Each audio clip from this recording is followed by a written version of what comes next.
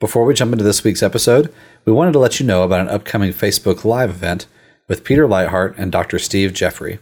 This will be happening this Saturday, May 2nd at 1 p.m. Central Time, and will be on clarity and charity in a time of panic.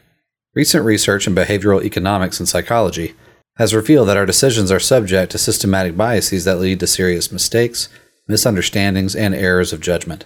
Christians are not immune from these biases. We often do a bad job of sifting the scientific wheat from the media chaff, and an even worse job of behaving charitably and responsibly when we engage with other believers who think differently. Perhaps a broader awareness of our cognitive biases may enable us as Christians to do a better job of evaluating scientific claims and handling matters of conscientious disagreement. To watch this discussion, please tune in at 1 p.m. Central Time this Saturday, May 2nd, on our Facebook page, which is linked in the show notes. And we look forward to seeing you there. Welcome back to the Theopolis Podcast. I'm your host, Brian Moats, and I'm the content manager at Theopolis Institute. We at Theopolis train men and women to lead cultural renewal by renewing the church. Participants in our programs learn to read the Bible imaginatively, worship God faithfully, and engage the culture intelligently. In this episode, we are continuing on in our series on the life of Jacob with James Jordan, and here Jordan's going to be in Genesis chapter 39, discussing the situation with Potiphar's wife. As always, do check out those links in the show notes, particularly the link to sign up for our newsletter in Medias Res. This is a quick newsletter we send out every Tuesday with articles, podcasts, videos, and updates on our work. And if you sign up with that link in the show notes, we will send you a free ebook from Peter Leithart. We really appreciate you taking the time to listen to this episode, and we hope that you enjoy and are edified by it. And here is James Jordan in Genesis chapter 39, discussing Potiphar's wife and the life of Jacob.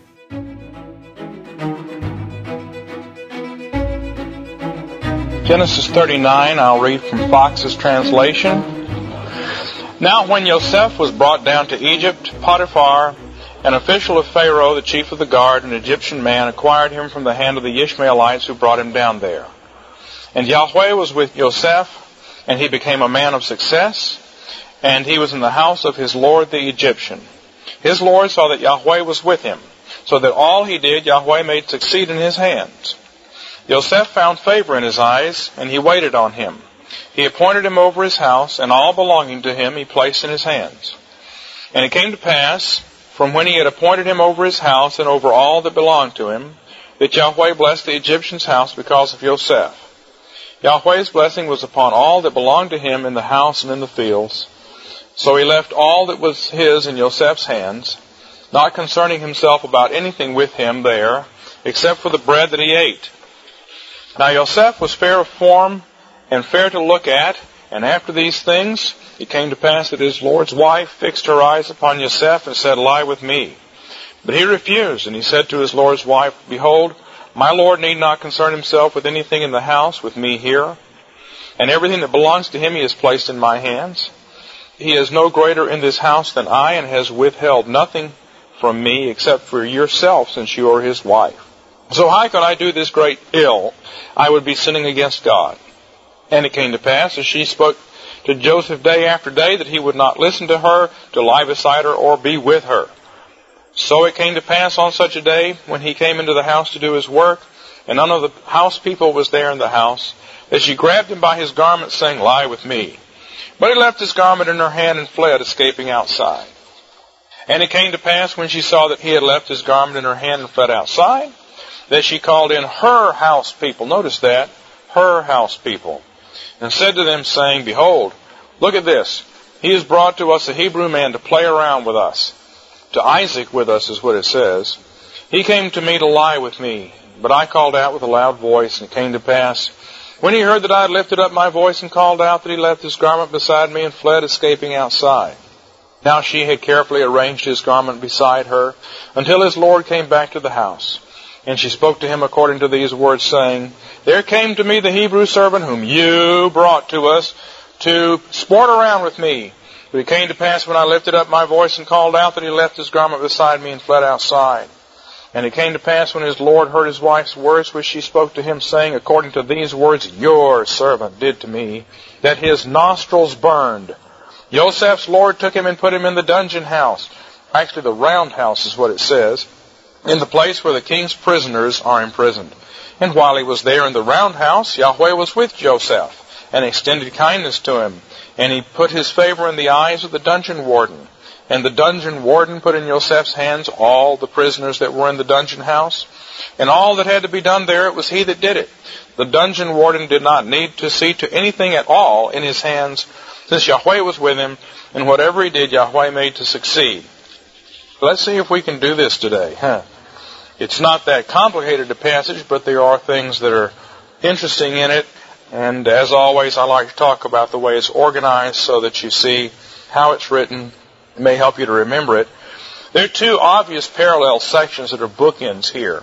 And I think this is a section, and the chapter division is very nice.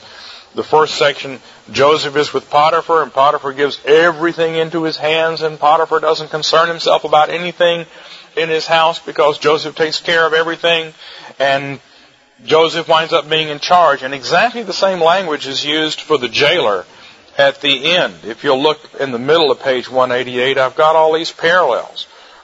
Most of the phrases are in the same order. Joseph is taken down to Egypt. Joseph put into the jail. That's the beginning. And it says, Yahweh was with Joseph. Yahweh was with Joseph. He was in the house. He was there in the jail. He finds favor in the sight. Everything is in his hand. He didn't concern himself. He didn't supervise. The Lord caused everything to prosper. The same phrases are repeated, almost all of them, and in the same order, so that we definitely have parallels there. And then we have the section where the wife casts her eyes upon Joseph, and then hidden from your eyes is the fact that when Potiphar is told all this about his wife, it says his nose burned. And in the middle of the passage, then I think those things are parallel. They are responses. There's burning on the part of the wife, and there's burning on the part of Potiphar. And then in the middle is the attack on Joseph, the two C-sections, and at the complete center, I think, well, everybody who analyzes this passage does it this way, who analyzes chiastically has the same outline, but I think that the center of the passage is the statement that the wife enlists her household behind her. And I think that there is a major misinterpretation in the minds of a lot of people about this passage, because there's a failure to see that the wife is the one with all the power here. She's got power. She's even got power over Potiphar because she has her own household. So we'll get to that. There's some key terms that are repeated a bunch of times. If you read this out loud a couple of times, you start to hear them, if your translation gives you the same translation every time. If you're looking at the New American Standard or something, you have to run out to the margin to see the word hand. But the word hand is repeated 9 times here. Joseph is brought down from the hand of Ishmaelites, and then everything is in his hand in the house, and then the wife's hand reaches out and grabs his garment, and then he winds up in the jail, and everything else is put into his hand. And, of course, hand means power. The word garment occurs 6 times here. This is not the word tunic. It just means clothing in general. It's not specific. If your Bible says coat or cloak, that's not good enough. It could have been his undies that she pulls off. Just clothing that covers him is the idea in this general word. Now, what's really interesting here is the word Yahweh is used here, and the fact is, in the Joseph narrative, Yahweh is almost never used. We haven't talked about this yet, but it's only used 3 other times in Genesis 37 to 50. And it's used 8 times here, and the word master, referring to Potiphar, is used 8 times. And that's, I think, one of the themes in the passage. Who is really in charge of this situation? Joseph has an earthly master, and that's fine, and he's not a bad man. In fact, he's probably converted, as we'll see. But behind the scenes is the greater master, Yahweh himself, the covenant Lord. And the covenant theme comes up here. God is going to take care of Joseph because Joseph is carrying the covenant. And the Abrahamic covenant says something very specific about the Gentiles. What is it? In you, all the families of the earth will be blessed. Wherever Joseph goes, Gentiles get blessed. And so that happens twice here, and then it happens again, of course, when he's made vizier of Egypt. So that's a major theme through here. But the other thing that's interesting is It's just the general word for God that's used throughout most of these passages because that's the more general Gentile word. And we have, in the Joseph narrative, moved from the specific narrow history of the covenant people into this worldwide setting.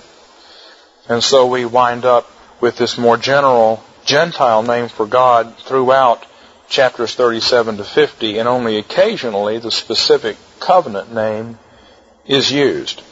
But the heart of it is the covenant. God has made the covenant with Abraham and with the seed of Abraham, and Joseph is the seed of Abraham, and so there's a tremendous stress here in this passage on Yahweh, the covenant-making God, who is particularly taking care of Joseph for the sake of the Gentiles.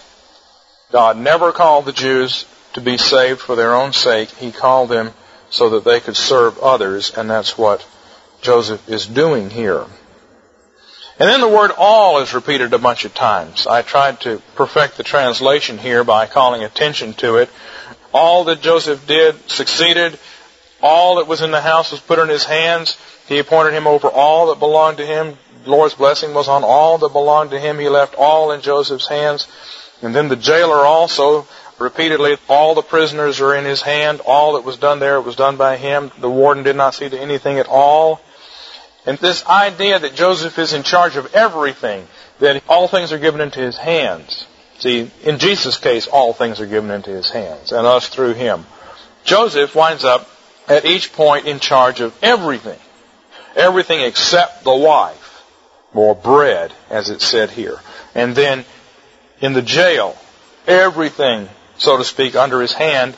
And then at the end of chapter 41, 53 to 57, when we get there, we'll see the word all occurs a whole bunch of times. There was famine in all the earth, so all the people of the earth came to Joseph to buy bread. And the famine was over all the surface of the earth, and he opened all the storehouses, and he gave out all the grain. And all the people came to Joseph because the famine was in all the lands. The word all occurs about 10 times in those verses. So again, the idea of universal dominion and being in charge of everything is a theme. And it comes from noticing how many times these words are used. So now let's read it and just take note of a few things as we go. Certainly a familiar story. Joseph and Potiphar here. The first section I have, verses 1 to 6a. So, Joseph was brought down to Egypt. Potiphar, an official of Pharaoh, chief of the guard. That's probably the best translation. There's some dispute about what this man's office was, but considering that he's over the prison, chief of the guard seems to be exactly right. He is a palace official of Pharaoh. He's important. He's called an Egyptian man, and I think that is there to stress for us that he's a Gentile, that he is one of the ones that Abraham's people are supposed to serve and convert. And he buys him from the Ishmaelites. And so this resumes the narrative. That's where we left Joseph at the end of chapter 37. Meanwhile, the Midianites had sold him into Egypt to Potiphar, Pharaoh's court official, chief of the palace guard. Now we have an introductory statement, introduction to the whole little story here. The Lord, Yahweh, was with Joseph, and he became a man of success. Now, that's the story. The Lord was with him, and he became successful. How did this happen? What are the details? Tell us more. Okay, well, to start with, he was in the house of his lord the Egyptian. He wasn't bought to be a field slave. He was working in the actual house. Potiphar apparently recognizes that Joseph can read and write. Not everybody could, but Joseph obviously could. He was the son of Jacob. He was therefore an accountant and knew how to keep books. And as a bookkeeper and an accountant, Potiphar puts him in the house and begins to entrust things to him. And then we have the very interesting statement in verse 3. His master saw that Yahweh was with him. Now, it doesn't say his master saw that everything Joseph did prospered. The master discerned that the God, whose name is Yahweh, was with him. And I think this points to the conversion of Potiphar. How would Potiphar know that it was Yahweh unless Joseph told him. Hey, Joseph, boy, it seems as if everything you do works out well. Well, Potiphar, that's because I worship Yahweh, the true God. Really? Is that right? We don't know how these conversations went, but whether we want to see it as full, total conversion, or at least some appreciation of this Yahweh God, it says Potiphar found out who Yahweh was. If he didn't already know, it's hard to know how much around the ancient Near East at this time, only a few centuries after the flood, people still knew. But he sees that the God Yahweh is with Joseph, and that's why Joseph is successful. And later on we're going to see Potiphar appreciates Joseph enough to protect him from the attack of Potiphar's wife. So in verse 3, Potiphar sees that Yahweh is with him. And everything he does, Yahweh makes to succeed in his hands. So Yahweh is causing the covenant to become effective at this time. Blessing to the Gentiles through the seed of Abraham. God is making it succeed. God is with Joseph, therefore the Gentiles get blessed. Verse 4, Joseph found favor in his eyes, and he waited on him. He becomes a personal servant. He goes from being a slave to a personal servant. And he appointed him over his house, and all belonging to him he put in his hands. And then at the end of verse 5 it says, the Lord's blessing was on everything that belonged to him in the house and in the fields. So what is Joseph put in charge of here? Well, we can't know exactly what the limits are. He's in charge of the domestic house of Potiphar. That doesn't mean like our house today. It may well mean the various palace servants that belonged to Potiphar were under Joseph's supervision. It may be that Joseph had a place at court. It may be that since Potiphar was in charge of the palace guard, Joseph was in charge of the palace guard. We don't know how far it would go. It seems also to extend to the fields as well as the house, whatever extended properties this aristocrat had. So Joseph becomes important. This man has lots of servants. He is one of the most important officials in the Egyptian government. He's an aristocrat. He's a prince of some sort, or a duke or an earl, and he has a lot. And Joseph is in charge of all of it. There's a lot of repetition here. Verse 5, it came to pass that from after the time he had appointed him over his house and over all that belonged to him, that Yahweh blessed the Egyptian's house because of Yosef. Now that's as clear as you can make it. The Gentile is blessed because of the covenant people, and that's the whole plan. Yahweh's blessing was on all that belonged to him in the house and in the fields. And now we have the one exception, and think right back to Genesis 2 and 3, folks, where God says you can have everything in this garden, there's just one thing you can't eat. He left everything that was his in Joseph's hands, and not concerning himself about anything with him there, except for the bread that he ate. One thing you can't have. One piece of food you can't have. Here's all these trees in this garden, Adam, and you can have all of them except this one over here. This is the one tree you're not supposed to eat of. This plastic tree here. You can't eat from this one. I'm looking at a plastic tree plant. Don't eat from this one. You can have all the rest. Potiphar, same kind of test. The same test is coming up all the time in Genesis. We've seen it over and over again. Here it is. You're in charge of everything in the house. You are equal to me. Verse 9. He is no greater in this house than I am. In the margin of the New American Standard, Potiphar is not greater in the house than I, Joseph, am.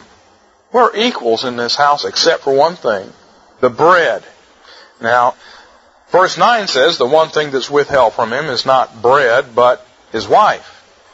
And so many commentators suggest, and with good reason, that when it says he didn't concern about anything except the bread that he ate, that is a euphemism for his relationships with his wife. That's the one thing Joseph was not supposed to be involved with. Some, of course, have said, well, Egyptians don't eat with foreigners later on.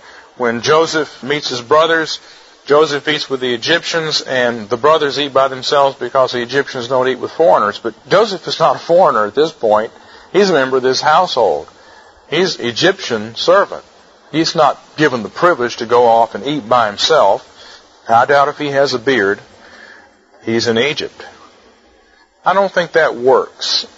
There wouldn't be any separation of food.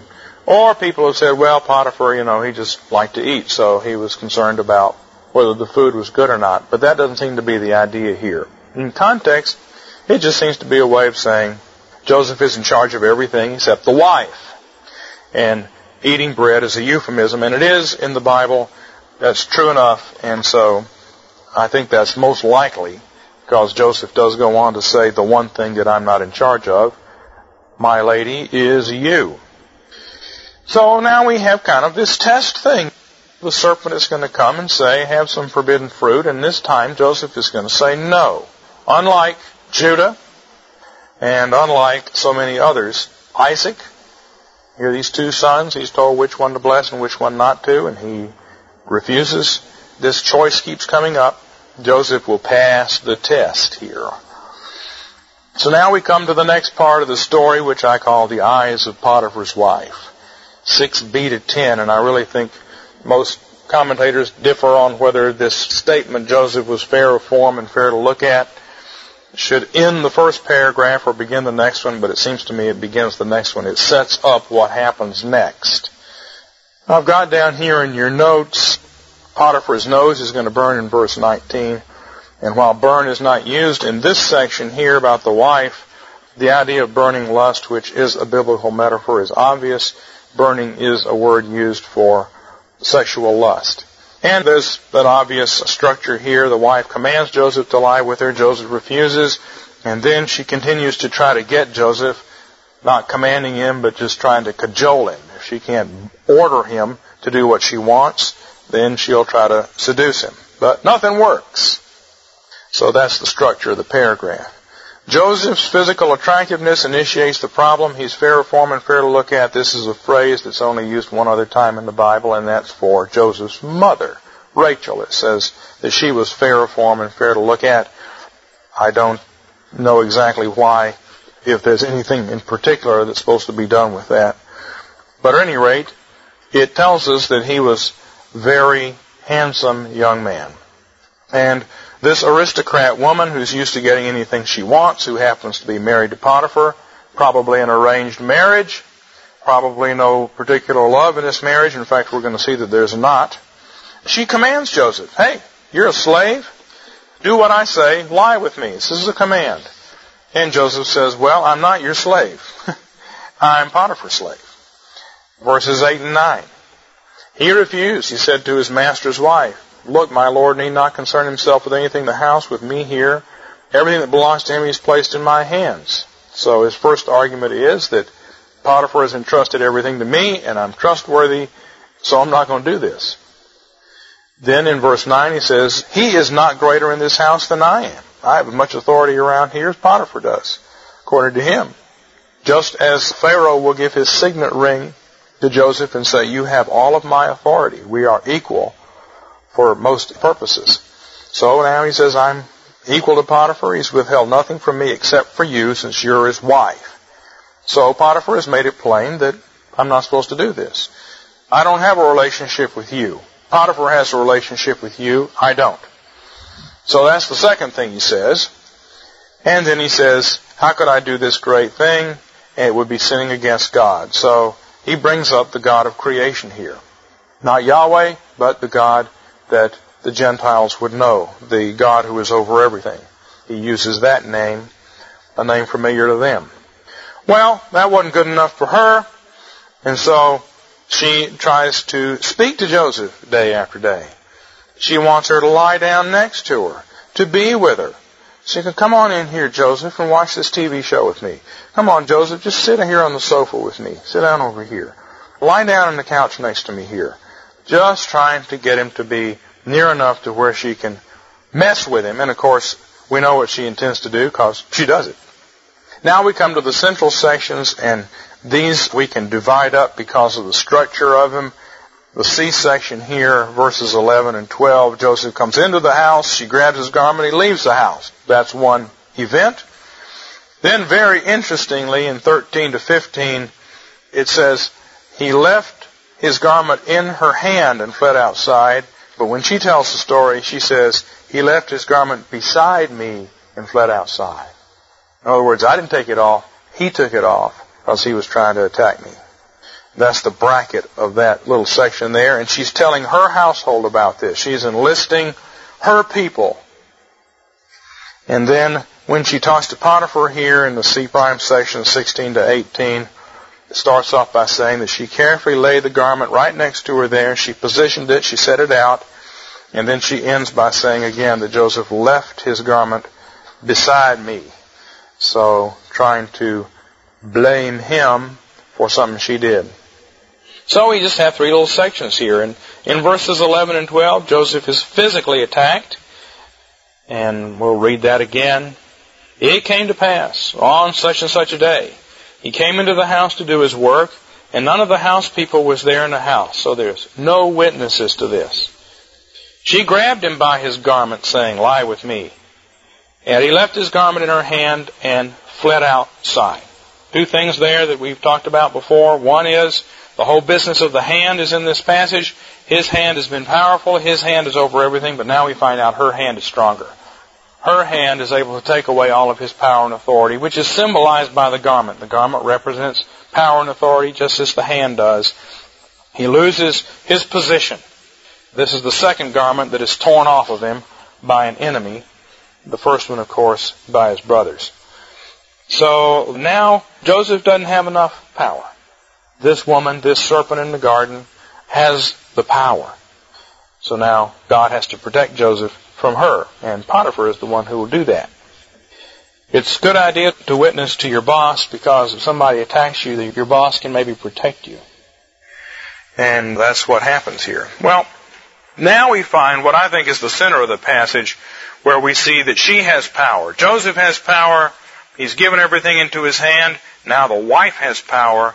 And then at the end of the passage, Joseph has power again, but in the jail. The wife enlists her household in verses 13 to 15. And she tells them this story. The opening and closing phrases are identical, but for one change, the wife says that Joseph took off the garment himself. We just looked at that. Verse 13 begins, it came to pass when she saw that he had left his garment in her hand and fled outside. But at the end of it, verse 15, it says, it came to pass when he heard I lifted up my voice and called out that he left his garment beside me and fled, escaping outside. He took his clothes off and attacked me, and he left his clothes because I screamed. And the other thing that I am emphasizing, it says she called the men of her household. Verse 14.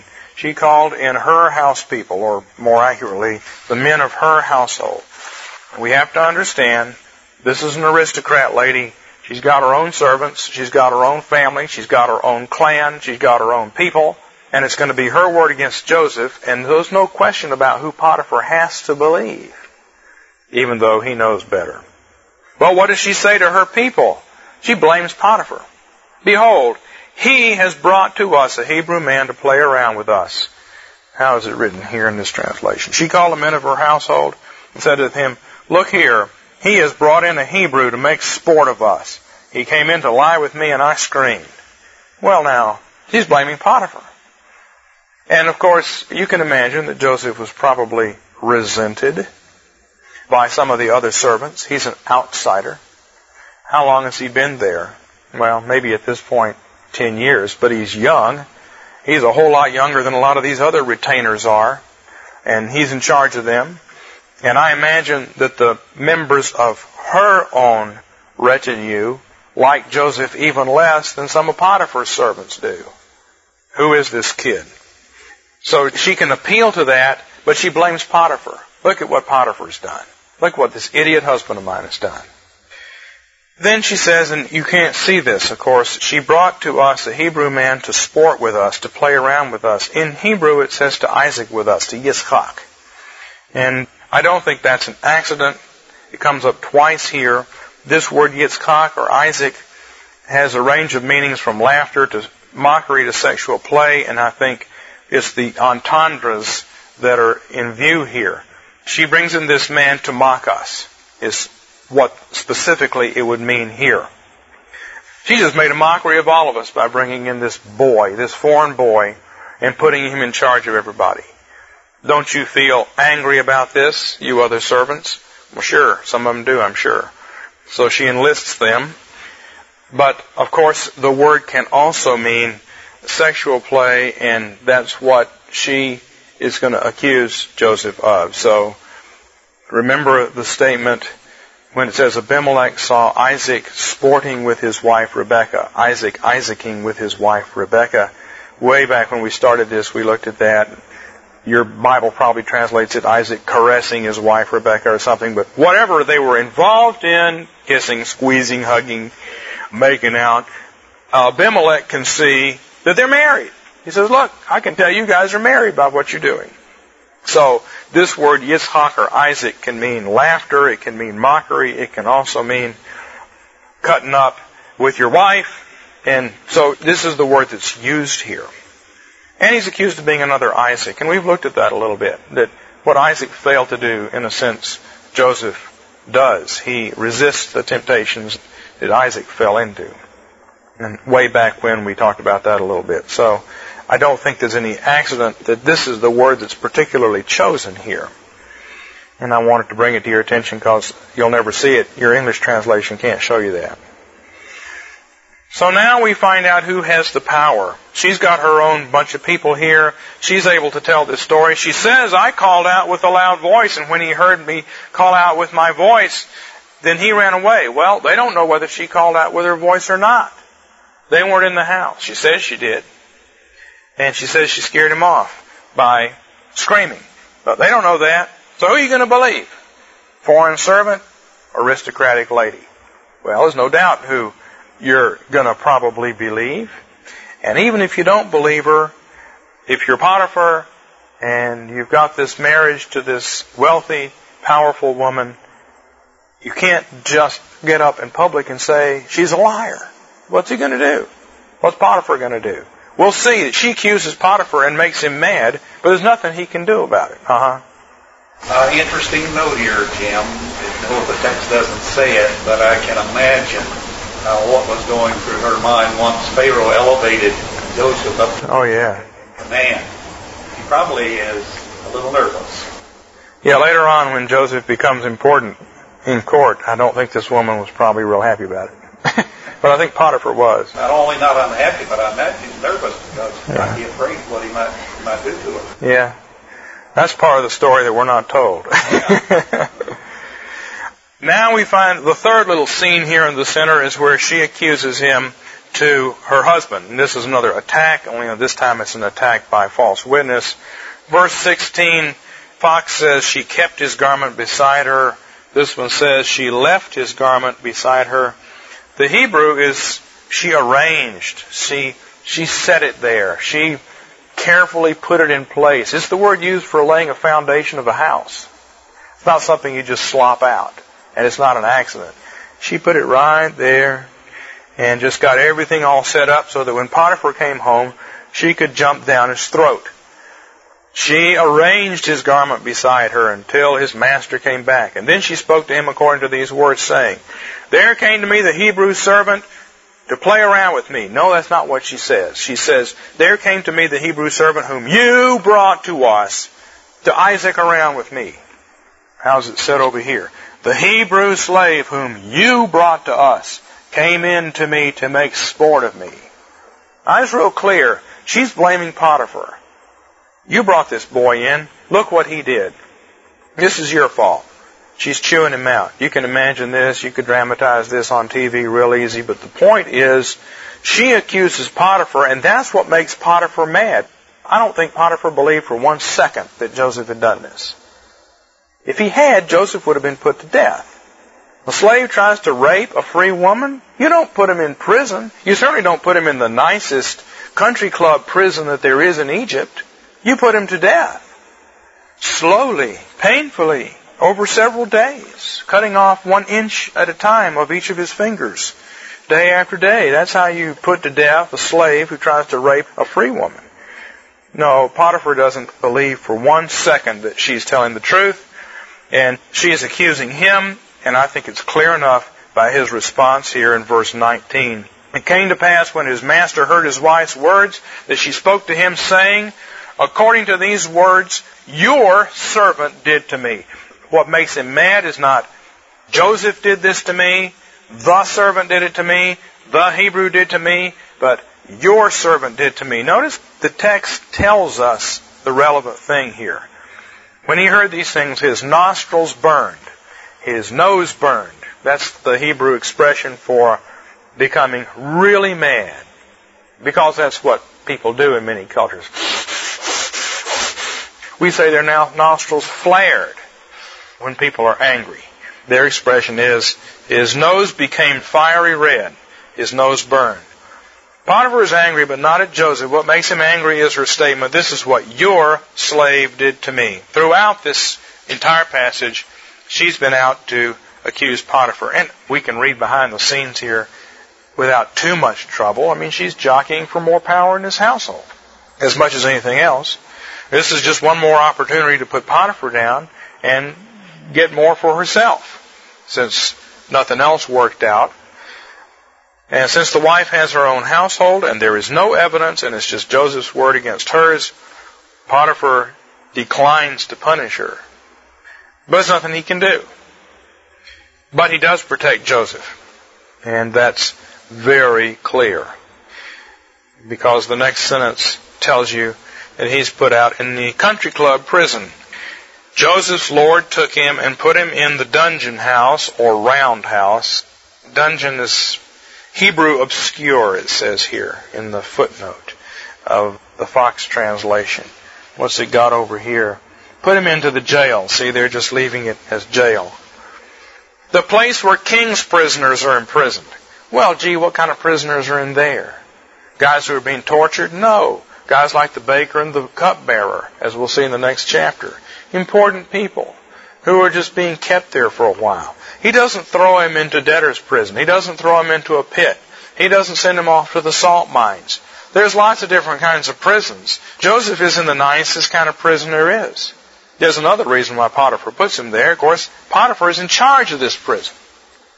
Potiphar is the overseer of this particular prison, as it saith in chapter 40, verse 3. Pharaoh put his chief baker and cupbearer in custody in the house of the captain of the guard, the dungeon house, round house, the place where Joseph was imprisoned. And the captain of the bodyguard appointed Joseph over them. Translated, Potiphar appointed Joseph over them. So Potiphar keeps Joseph. He says, well, Joe, sorry, I can't keep you in charge of the house anymore, but I'm going to have to put you in prison, but I'll put you in charge of the prison. And that's not as nice, but at least you'll be taken care of there. And if you can please the jailer over there, and I'm sure you can, Joseph, it'll probably go okay for you. And that's the best I can do for you, because there's nothing I can do about this woman. And notice how the story ends. The Lord was with Joseph. Yahweh was with Joseph. Verse 21. And extended favor to him, and he put his favor in the eyes of the roundhouse jailer. And the jailer of the roundhouse put in Joseph's hands all the prisoners that were in the roundhouse. And it came to pass that all that was done there, it was Joseph who did it. And the roundhouse jailer did not see to anything at all in his hands, since the Lord was with him, and whatever he did, the Lord made succeed. Well, just think about that. If you are in charge of all the other prisoners, you're going to have good food, you're going to have a nice room. Joseph is in the best position of any of the prisoners in the country club prison. He's got an office right next to the jailer's office. And he's in charge of all of them. Now, I'm sure it was not terribly super pleasant compared to being in Potiphar's house, but it's not a pit. And that's the important thing to understand here as we read it, to know that Potiphar is not doing anything more to Joseph than he can possibly avoid doing. He doesn't believe his wife. She's the sinner here. He knows it. And because the Lord is with Joseph and with Potiphar, Joseph is protected. But of course, now we have another bad situation. Joseph has to get out of this, just as he had to get out of the pit later on, and To that we will turn our attention next week. Any closing comments or questions? Yeah, in chapter 12 it says, in you all the families of the earth will be blessed. And so here's Potiphar's family or household. It's blessed because Joseph is there and Joseph is doing right. We've already seen it to some extent. Isaac digs these wells, and the Gentiles benefit from the wells that Isaac digs. And Abraham builds altars and leads them in worship. But the climax of that theme is here with Joseph. And later on, Joseph will tell his father and brothers, he will say, the Lord made me a father to Pharaoh.